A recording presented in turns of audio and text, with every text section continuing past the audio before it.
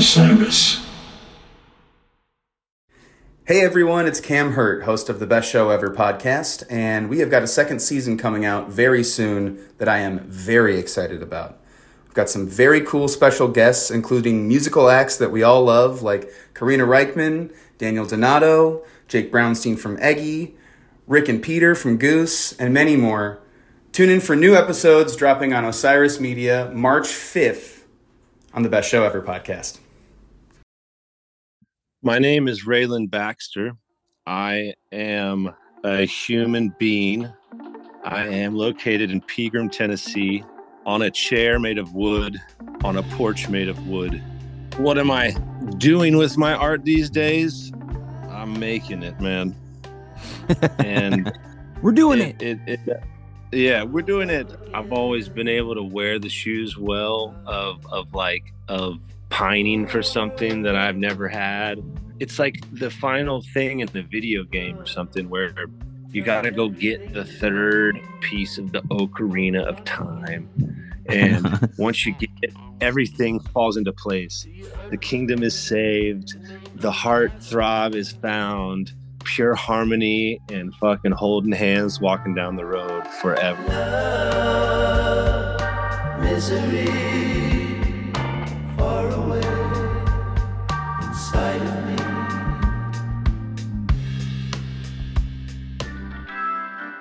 Often I wonder, why do we live and die?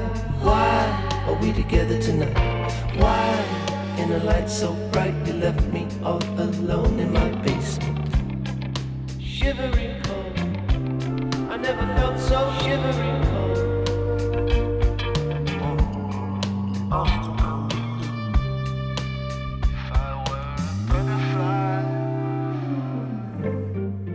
There goes the singing butterfly himself. Rayland Baxter is our guest this week on the show on the road. Thanks for being with us. I'm your host, Z Lupitan, and my voice is a little crispy from playing the first Dust Bowl revival shows of the year. I just want to say a big thanks to the folks in New England who braved winter weather to come see us all the way in Maine, New Hampshire, Massachusetts, and Rhode Island. It really warmed my jaded touring musician heart, because you know what, it's been a little bit of a rough road for me the last few months, just trying to figure out where my place is in the pantheon of music right now. When you're a band that has been around over a decade, there's a lot of great support that comes your way, but a lot of people also lose interest, and you change singers, you change trombone players, people drift away. And it is my job as a songwriter and a performer to bring new people in. And so I always say, if there's a band that you love, just tell one person that they exist and maybe bring them to a show. And one artist that I've been screaming to the rooftops about for the last 10 years is Mr. Rayland Baxter himself. And honestly, this new record, If I Were a Butterfly, took a little time for me to dive into. It is a challenging, squirrely piece of art. And I think that's kind of where my head is at right now, so I really need it. And, you know, listening to this record makes me think about how humans also transform like the caterpillar into the butterfly. We don't know how we end up where we do, and yet we do. I thought I would be a novelist. I thought I would be in the movies, and yet here I am in dark bars telling stories to strangers, and it feels like the greatest job in the world when it does work. And it only works if people somehow find you in the darkness to hear the stories told. Maybe the most heartbreaking thing about our modern music landscape is that double-edged sword we always have to go into battle with. On one hand, there's so many ways for people to discover your music. On the other hand, there are millions of songs uploaded onto the cloud every moment of every day. How can they find your song? Why would you listen to my story? Maybe it's about finding out exactly how the transformation in our lives takes place. First, a caterpillar, it actually digests itself, releasing enzymes to dissolve all of its tissues, according to Scientific American. And if you were to cut open a cocoon or a chrysalis at just the right time, they write, a caterpillar soup would ooze out. but it's anything but an amorphous mess. Certain highly organized groups of cells known as imaginal discs survive the digestive process. We are who we are from the moment we are born, in a way. Before hatching, when a caterpillar is still developing inside its egg, it grows an imaginal disc for each of the adult body parts it will need as a mature butterfly or moth. Its eyes, its wings, its legs. And now, when I look at my 1-year-old daughter, yes, little JJ turned 1 last week when I was on the road, I can only imagine what greatness is to come. Well, there's plenty of greatness being written by Mr. Rayland Baxter, and I can't wait to go on this ride with you. Okay, here he is, Rayland Baxter.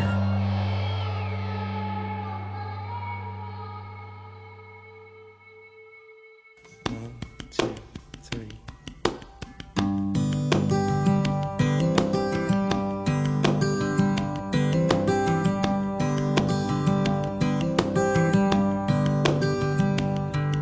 Love is such a pretty thing,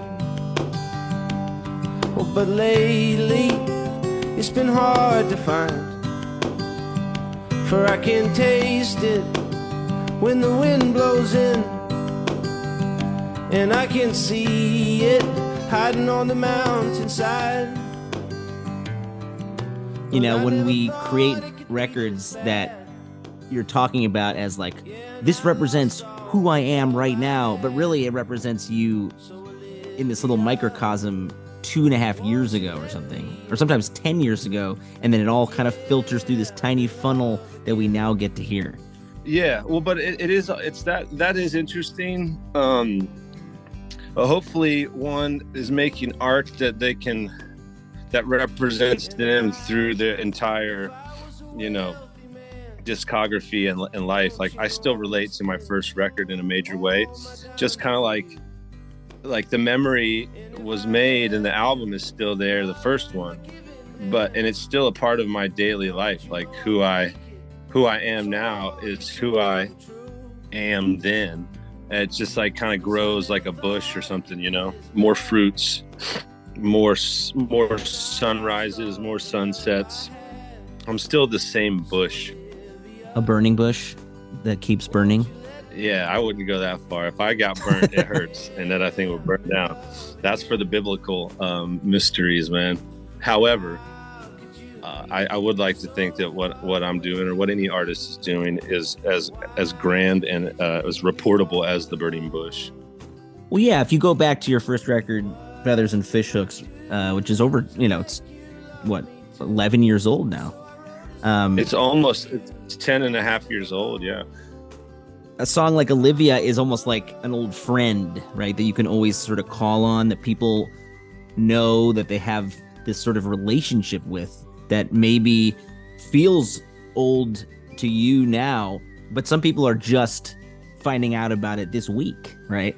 The way streaming works, of course, Spotify, they're like, they force you to listen to the most popular of whatever your work is. You don't get to choose that. Right. So it's like, here it is, Yellow Eyes, Olivia, Willie songs that are these little microcosms of you a decade ago, but people are getting to know you almost like in various parts of the past, like a cubist painting put together, Right. I mean, I think the same thing with like the Rolling Stones or something. Like, somebody may not hear Sweet Virginia until like 50 years after it's come out, but they've heard all the other ones, and I don't know, you just hear a good song whenever you're meant to hear it, I suppose. I'm in love again. Oh, Olivia, lover, won't you be my friend?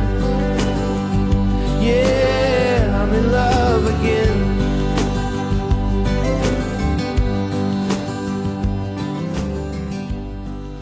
And If I Were a Butterfly is the new record. Yeah.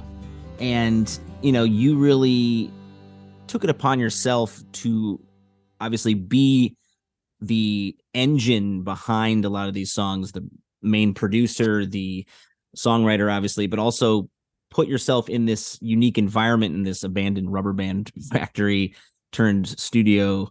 You used your environment, you used sort of almost like home audio from your past to sort of create this full sonic tapestry of your experience. I started listening again to a favorite record of mine, Tom Waits's Mule Variations. I'm not sure if you've ever listened to that one. And there's something about this record that really strikes me, like that they're on the same plane somehow, where you have these very dark and direct kind of rocky funk kind of songs with these radio vocals, and then these super tender piano ballads to sort of balance them out somehow, like you're telling stories from both sides of a broken love story and a past. Yeah, well said. That's it, man. There's I think it was the first or second Lost Boys record where he starts it off and he's talking to some guy in a subway, and the guy asks him what kind of music he makes, and he says, "I make music the way I am, my man." And that's it. And this record was the first one where I got to make music without having to follow anybody's guidelines. Really, the guidelines were lifted when COVID started, and then I had an extra 2 years to work on the record, which I took advantage of, and I just dug into a hole and started laying tile, and that's it, man. That's what came out of it. It is like a very accurate representation of who I am and what it sounds like in my head. And I was able to, I was learning how to use Pro Tools during this time, and I was editing a bunch, and I grew up listening to Beck, and so I liked how he kind of turned his voice into a DJ kind of thing, very talented. Yeah. And so that was fun. I was just by myself for the most part, and I didn't want to see anybody. And I had all these tools in this studio, and I had the nature outside, and I went through 4 seasons making this. I mean, at least in the last year, starting in December of 2020 to December of 21, I spent that whole year digging in the studio for the most part by myself. It was great. I would not do it again, but it was a great time. Well, I think when you have that isolation that a lot of us were forced to go into during the first year or so of COVID, there's a sense of freedom, but a sense of madness that can kind of come into it too. Which I think we get that sense in those first few tracks. I mean, that opening track, it's not like an easy, friendly track to drop us into this record. I mean, you have obviously yourself as a child singing, but it's like a long, sprawling, at times almost scary journey, right? And we're talking about this theme, I think, in that first song of are we lost? Are we lost again? Have you lost your mind? Have you lost your friends? In 2020 you lost your father. It's who are we? What is tying us down? And if we could be like this tiny creature, we could just fly away and get away from it all. But you can't. You have to be inside your own head. That's you have no choice. Yeah. It's not I am a butterfly. It's if I were. Yeah. I mean, who doesn't want to fly away? The idea of just man, I wish I could fly. From a little kid, well, where would you fly to? I'd fly away. Well, what's at away? Probably more problems. So, and more new forms of beauty. So, it's at the end of it, I've learned, as much as I would want to fly away or ever wanted to fly away, you don't fly away. You it's all here, and some shit you got to deal with and take care of and be responsible with, so that you can experience joy and give joy. And then some stuff is already there in place from maybe proper parenting or a good group of friends, and then but life is this record that we're talking. If I see it in 3 seconds, it's a caterpillar covering himself up and becoming a butterfly, or an angel. It's like, not only did I lose my old man, but 2 years prior to that, the owners and the creators of Thunder Sound Studio, they both died within 3 months of each other. And one died accidentally and one died on purpose. And there was the one that died on purpose left because he was heartbroken from the one that died accidentally. They were best friends. And it just drove him mad. And so it was like, there's a lot of life and death in a quick caterpillar's life, like in a butterfly. I don't know how long butterflies live, but and that was it. Like, it was just, yeah, I don't know. I could talk forever about it, honestly. Well, when you go back to that line, all I feel, all my thoughts, are we lost? And then later on, tell me everything you know, are we lost again? What does that lostness feel for you? Like, where is that coming from? Yeah, well, it comes from, start like with the two guys I was just mentioning, Billy Swayze, not being able to see him come around the corner in the studio and be like, oh, damn, that's good, Ray. Or damn, Ray, you got to play the bass in the pocket, man. You're wiggling around too much, man. Keep it in the pocket. Keep it in the box. And also, like, not being able to call my dad, that's a huge one. Yeah. For 39 years, for 37 years, he is my phone call. If I got jittered, if I got uncomfortable, if I was comfortable and wanted to share something, I would call him out of the gate, just bing, bing. And so I still, like, to this very day, I wake up and I'm like, man, I wish I could call him.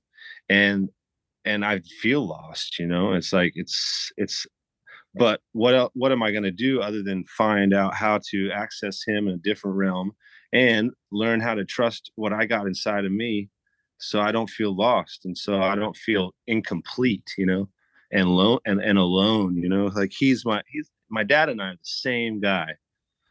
We hear music the same, we play music the same. I think I probably play a little bit more than him, and in a bad way, but that comes with age. And I see a tree the same way he does, and a bend in a river the same way he does. And so when he died, I lost like that friend to share something with, or to know that on this planet there's somebody that is very attached to me, and vice versa. So I think that would be like kind of where the lost is. But also during COVID, man, we were all lost. We had never experienced anything like that in our lifetime. And so everyone was like, can I get near you? I used to love you. I love you still. Are you going to die tomorrow? Should I cough into my sleeve when I'm in a coffee shop? All that stuff was just like weirded us all out. Well, yeah, there's this other line that I saw, maybe as a through line or maybe just accidental. Oh my God, all I feel, all my thoughts. And then that line in Graffiti, all I do is mumble, oh my God, on repeat, right? This sort of mystical confusion that we all have. Like, are we all going to be wiped out tomorrow? Or maybe this will pass and we have to like actually wrestle with what's really going on. Yeah, I know when my dad passed, all I could say was, oh my God, oh my God, oh my God, and Papa. And that's it, man. I said that for 4 days until I got into his house and had kind of like an amazing, miraculous spiritual moment where I spoke with him for 2.5 hours in his house. Wow. But all I could say is, oh my God, oh my God, oh my God, oh my God, oh my God. It's like this long like acceptance. But when shit's fucked up, people say, oh my God, Yeah. It'd be funny if like Jesus came back, if he like rose from the dead, like they said, and everyone was just like, they fell down the stairs and they're like, Jesus Christ. He's like, man, that's not really how I thought this was going to go. That's funny. Like, are they saying that like in a good way? Or? Jesus Christ. Yes, I am. That's me. Yeah. So keep your balance. For folks who don't know, your dad, Bucky, played with Bob Dylan and all sorts of folks, but can you tell us a little bit about him and maybe how, he influenced you or shaped you musically?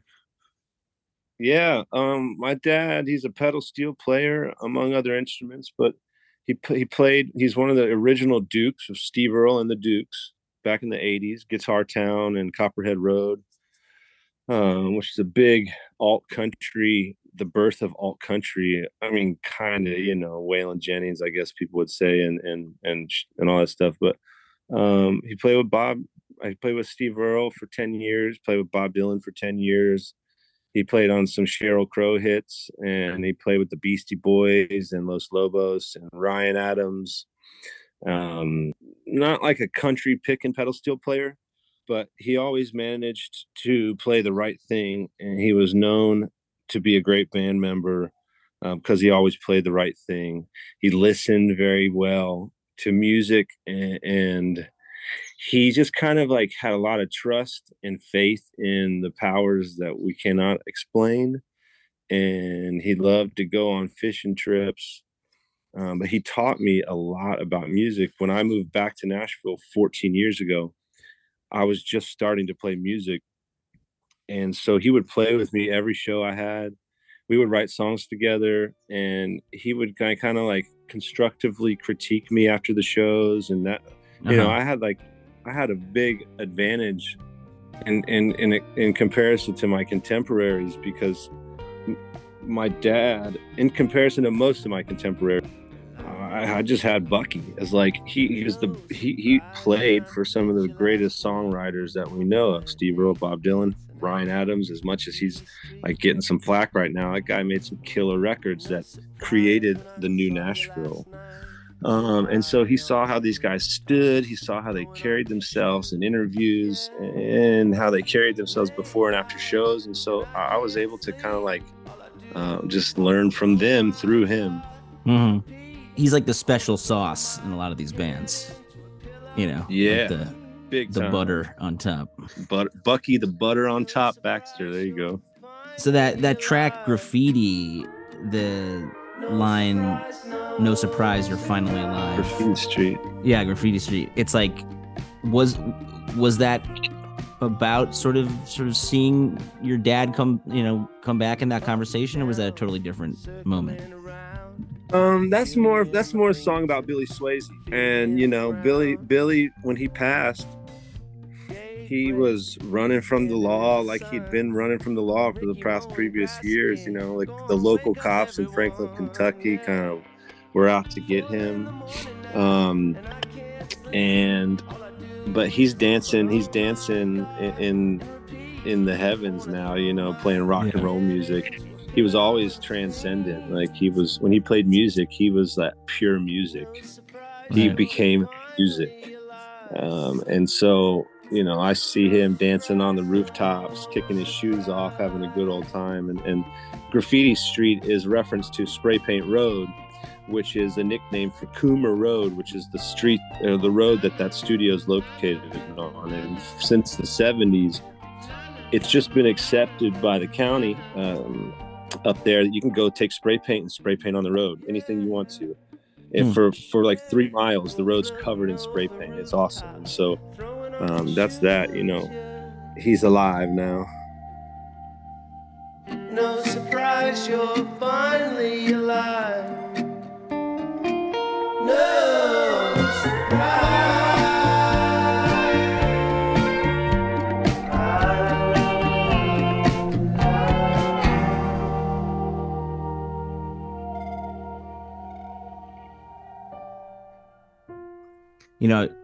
Talking about Steve Earle, it reminds me of the I got to interview him for this podcast in his tour bus. And hell yeah. He had like this back table, and we sat at this little table, but it was hard to like put your feet down because he had about 150 cowboy boots all over the ground. Like the rug was just cowboy boots for him to choose, I guess, for the show, and while he was doing the interview, he had 2 huge TVs watching the Yankees, like baseball, like, and he would stop every like few minutes and just like analyze what was happening at the plate and then go back to the conversation.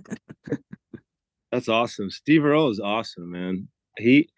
he's had a long journey, and I discovered how fucking awesome he is beyond music when I just saw him on The Wire. He's an actor on The Wire. Yeah. And I was like, damn, that's Steve Earle acting real good.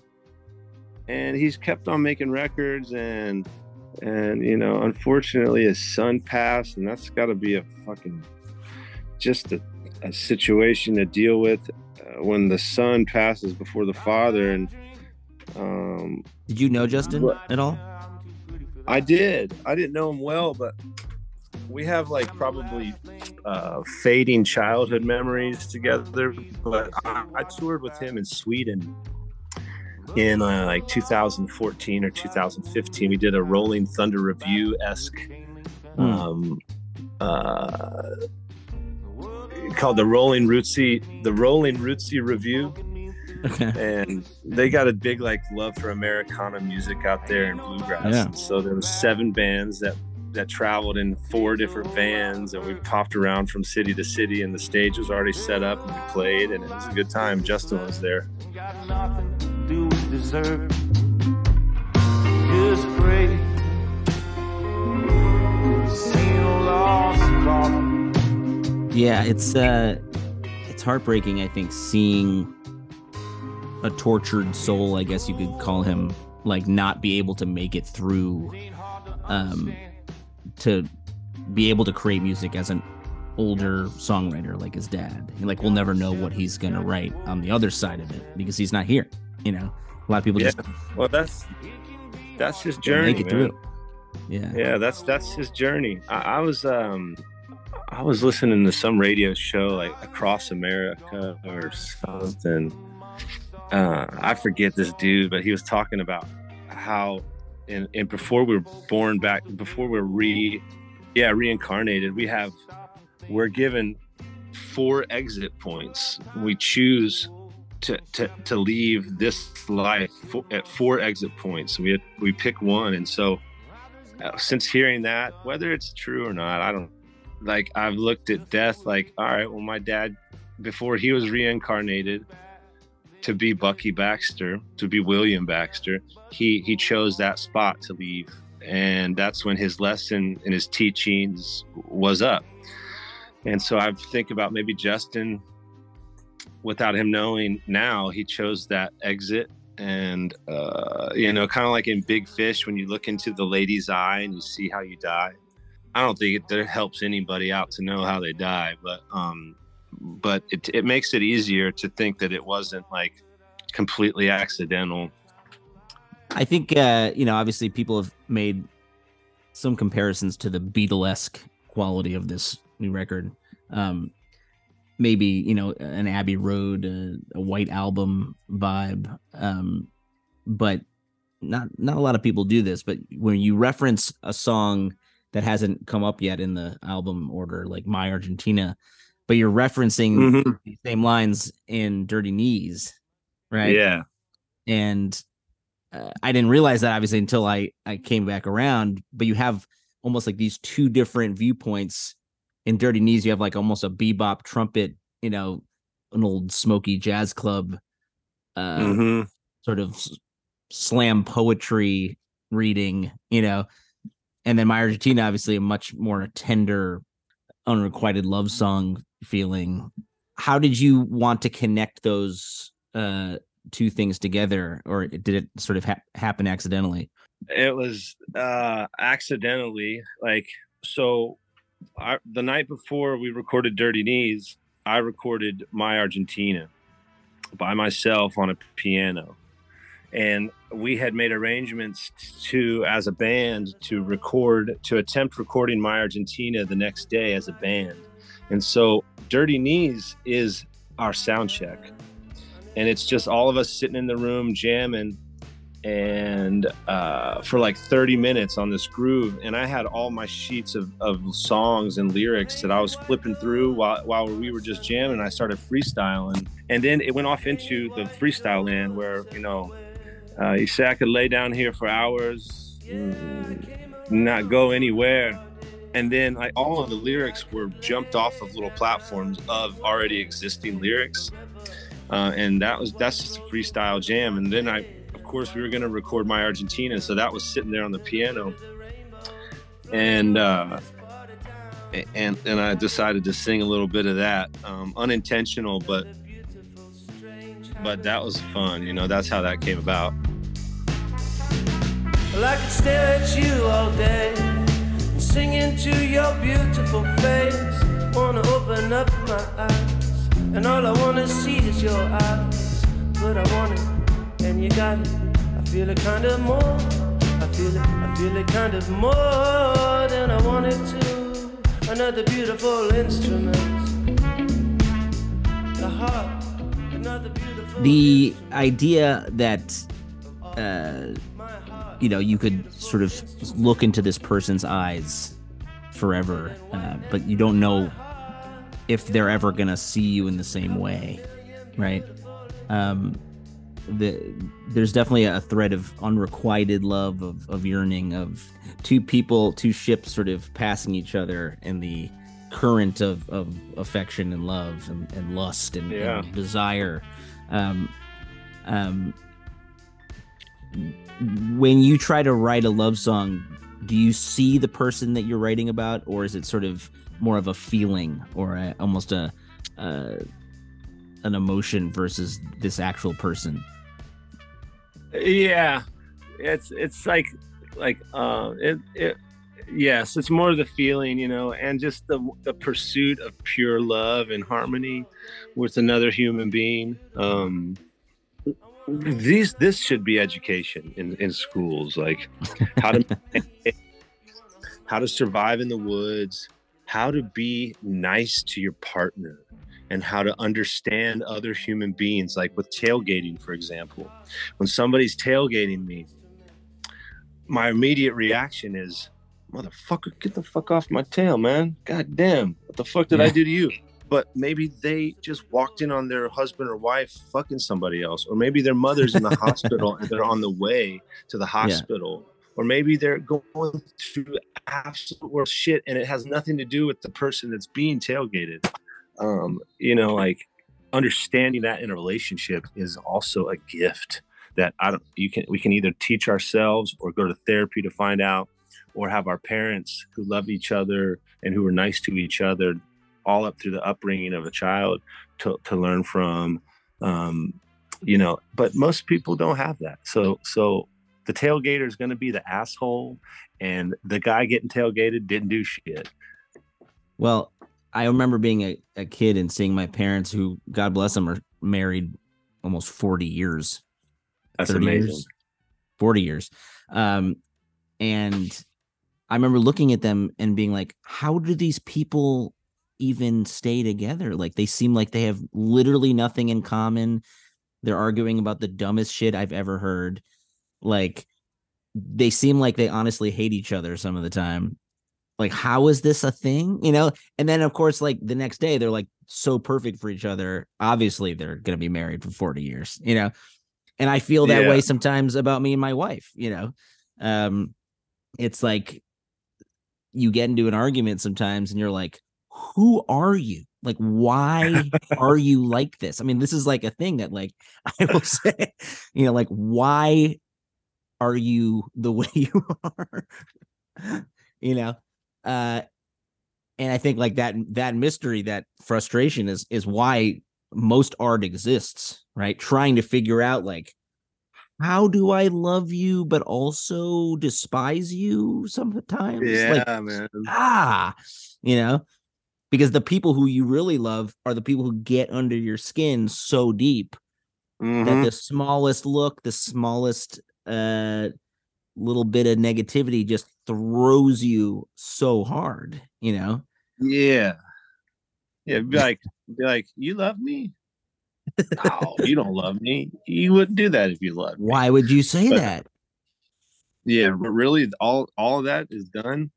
All of that is done, and it's like, well, how much do I love myself, and where do I find somebody else's? Where do I scapegoat that to? You know.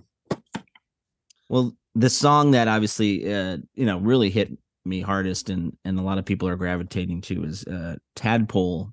And you're going back to when you were a kid and seeing this stuff happen around you. Obviously the beauty and simplicity of your childhood neighborhood, and throwing paper airplanes on top of the church, and but also feeling this sense of dread and death when you see this neighbor that kills herself. It's just, these are these small moments that stack up to create who you are. Mhm. And when you started writing that, was there a point where you felt like you had to go to that moment where you heard that gunshot, or is it like almost too personal? Like, sometimes it's so personal, it's painful to write. I wrote that song with Kai Welch, who's one of the producers. We wrote like 4 songs that day, and that was the one that came out. We wrote it in the studio, and then we recorded it that day. We were like, oh, this is the one. And so I think that's not a dark moment, but it kind of is, I guess. Like, some lady kills herself across the street from me. I didn't see her do it. I just heard the gunshot. That's pretty terrifying. Yeah, it was. I mean, I was so young that it's just like, no big deal, kind of, I guess. At the time, I wasn't like, oh my God, Mom. Yeah, you just didn't even know. Pulled those lights, and I was out on my bicycle the next day. It's that's just childhood shit. Ding dong, the witch's den. All my neighbors whispering. The redder pulled the trigger on a quiet summer morning. The shot was loud enough for everyone to hear on Cleve Street. My mother wasn't home that day, so I cried. Every now and then I drive down my old street. Every now and then I stand barefoot in my old backyard. There I see my Savior staring back at me. I wonder if I've changed at all since 1983.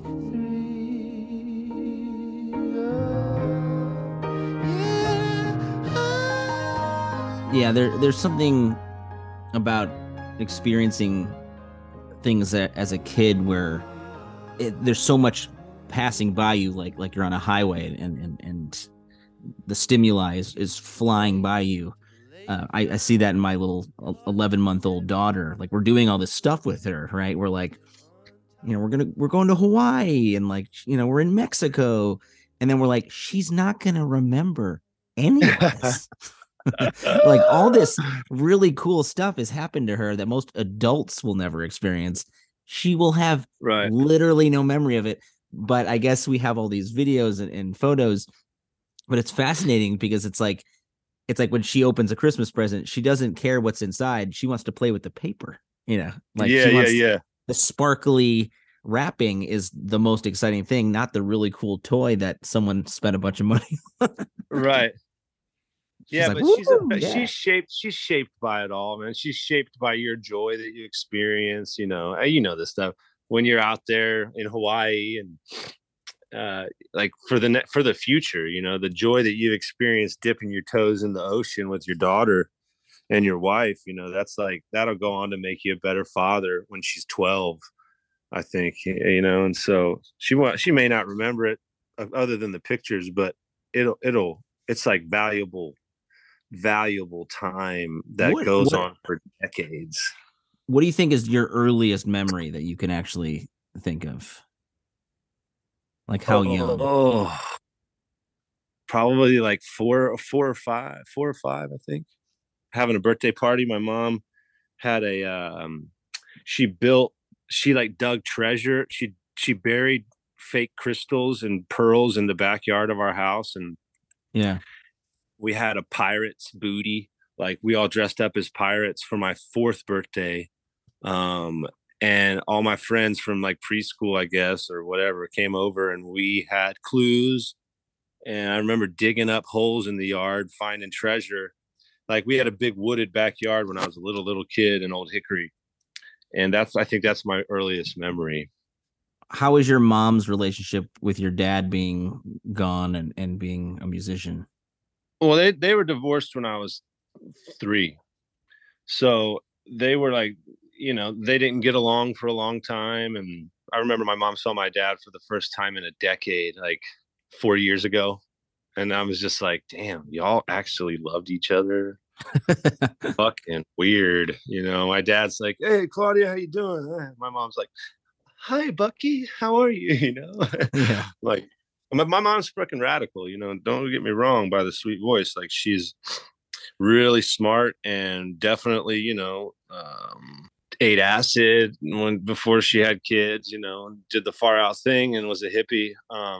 And so that's why I think it worked. But, life goes on and people grow up, and they definitely divorced because they came together to make 2 things, my sister and me. That's why they got together. And, she's pretty heartbroken too when he passed, but she had to step up to the plate for her kids and become a sweet mother, in our old age. I'm almost 40 and my sister's almost 41. And so, Claudia, my mom, she is like, she showed us kind of how spiritual she is, that we didn't even know about.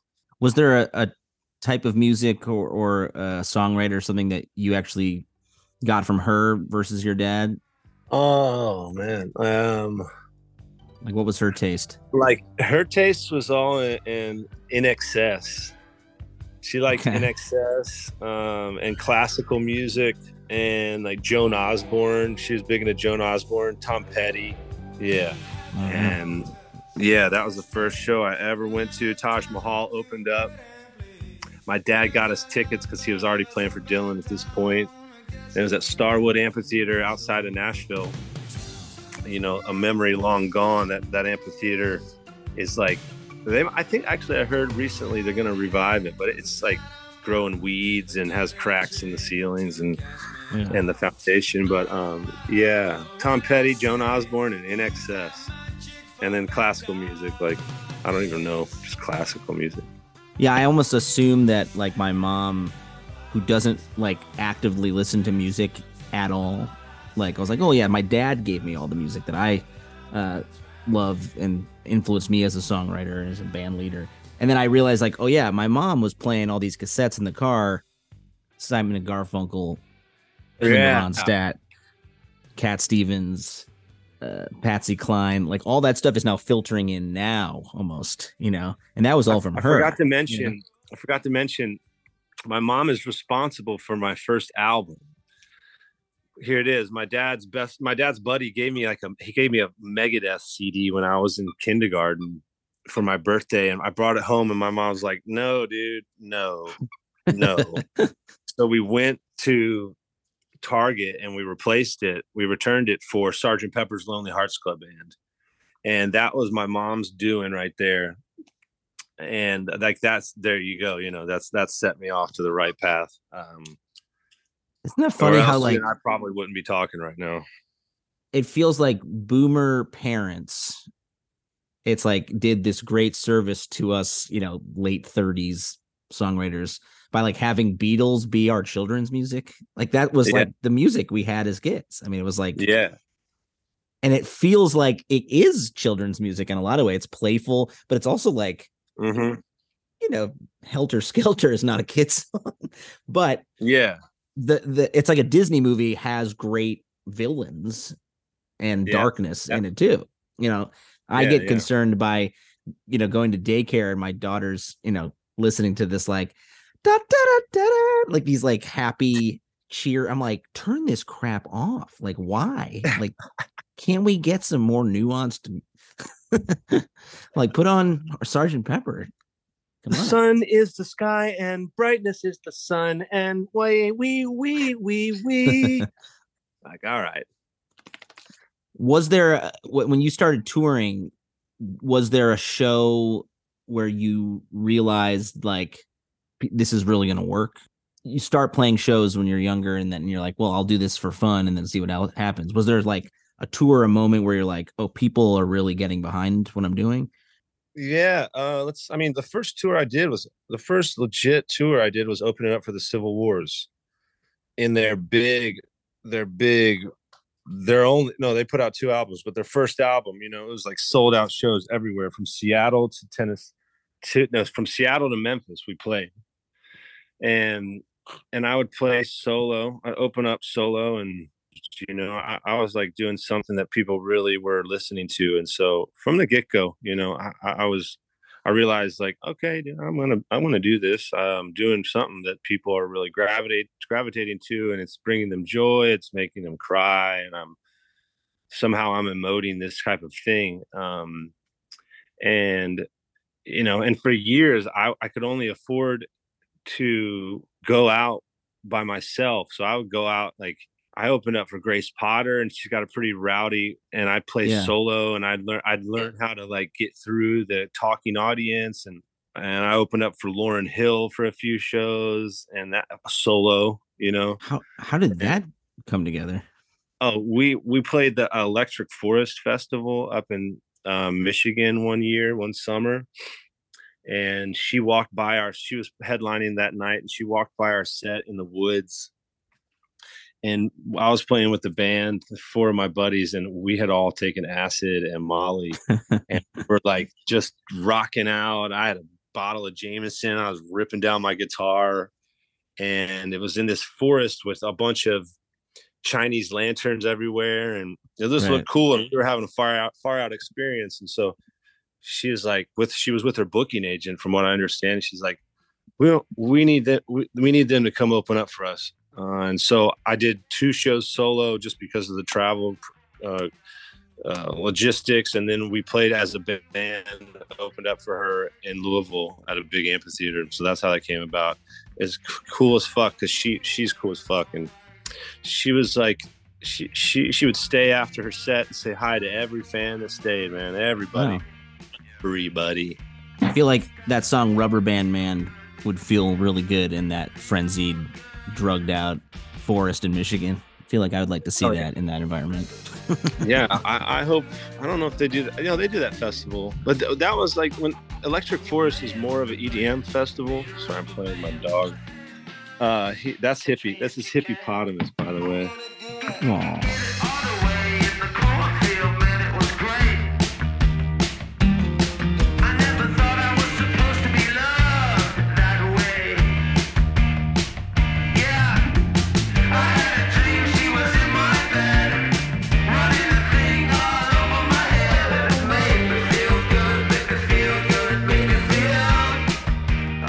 Do you have a band in place for the shows that are coming up to play this record? Yeah, all those guys that played on the record I'm touring with. Not all of them, but the drummer Kyle Davis, he played on half the songs. The guitar player Barney Cortez, he's my brother, so he's coming out with us. And Todd Bolden, the bass player, he's touring. I've been touring with him and Barney for like 5 years almost. Aaron Embry is going to play with us in LA, who's playing some ragtime piano. He played a bunch of the piano on that Mac Miller EP that I did.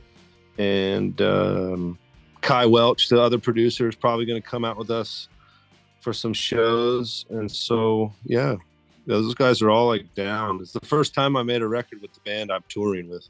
And it makes it pretty easy. We don't have to rehearse at all. Yeah, it's like a well-oiled machine. Yeah.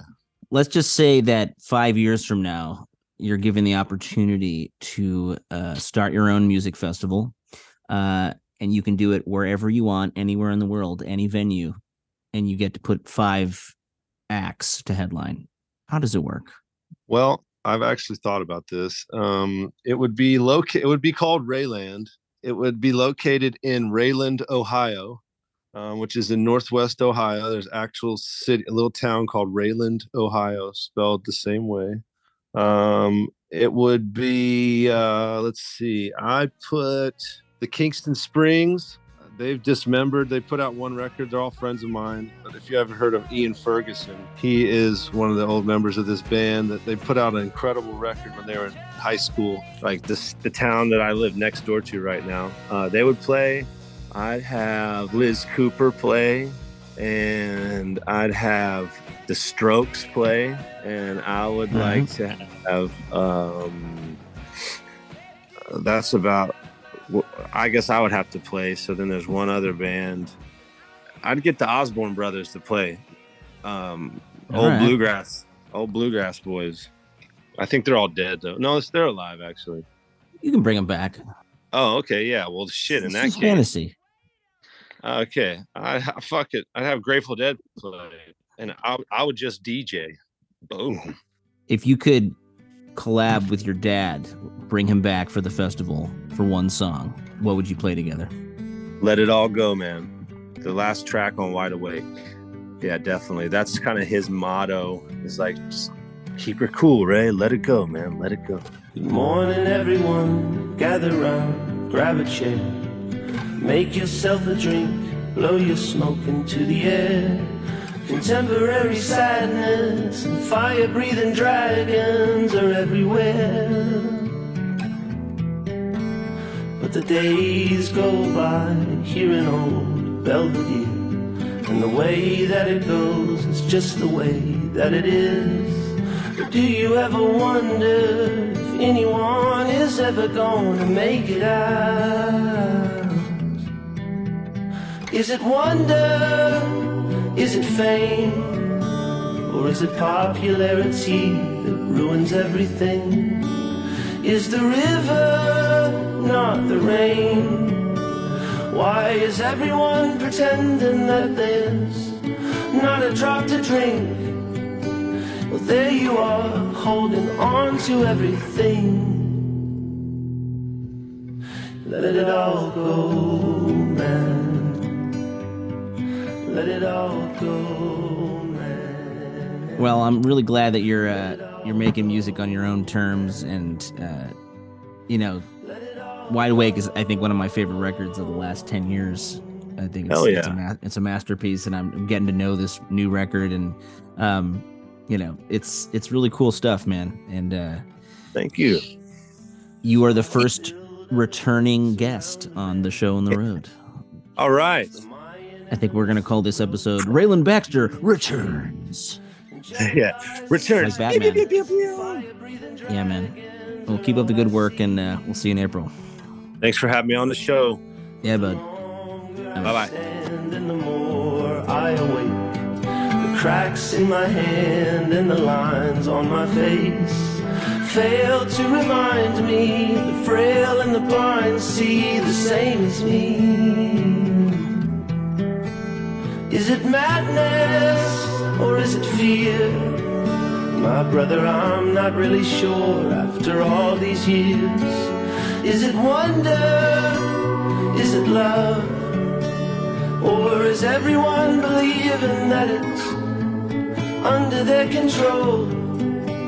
Here we are, just waiting to explode. Let it all go, man. Let it all go, man. There he goes, Mr. Rayland Baxter, everybody. You can go to RaylandBaxter.com for his newest record, If I Were a Butterfly, on ATO Records. And he'll be touring with his really awesome band. He'll be playing in Colorado in March at the Belly Up, in Inglewood, in Salt Lake City, Boise, Seattle, San Francisco. I'm coming down here to California, playing Pappy and Harriet's March 31st and April 1st. No fooling at the Troubadour. I'm definitely going to check that one out. If you're curious what my band Dust Bowl Revival is doing, because of course you are, April 22nd, yes, we will also be at the Troubadour, our home base here in LA, and actually going to be playing some really cool shows up the West Coast, Portland, Seattle, Sacramento, Santa Cruz, Berkeley, some shows with GA20, a really cool blues rock band from Boston, and with Grammy winner and friend of the show, Dom Flemons, including that show at the Troubadour. So please check that out, dustbowlrevival.com/tour. Did you know that you can actually donate to the show to keep us going? Yes, check out the show notes on the podcast page. You'll see Red Circle as a way to send us a little cash to keep the lights on. And if you listen to music in the morning, yes, Saturday mornings, my radio show, the Sway Out West Radio Hour, is on 88.5 FM, the SoCal Sound here in LA, or you can stream it anywhere. I had a lot of fun last week playing a lot of music from Brazil. When we're on those long drives, we like to find music that maybe we've never heard in our entire lives. So if you have something I should hear, send me an email, showontheroadpod@gmail.com. That's it for me, folks. The Show on the Road is written, produced, and edited by yours truly, Z Lupitan, and we are part of the BGS Podcast Network. We'll see you on the trail very soon with more episodes.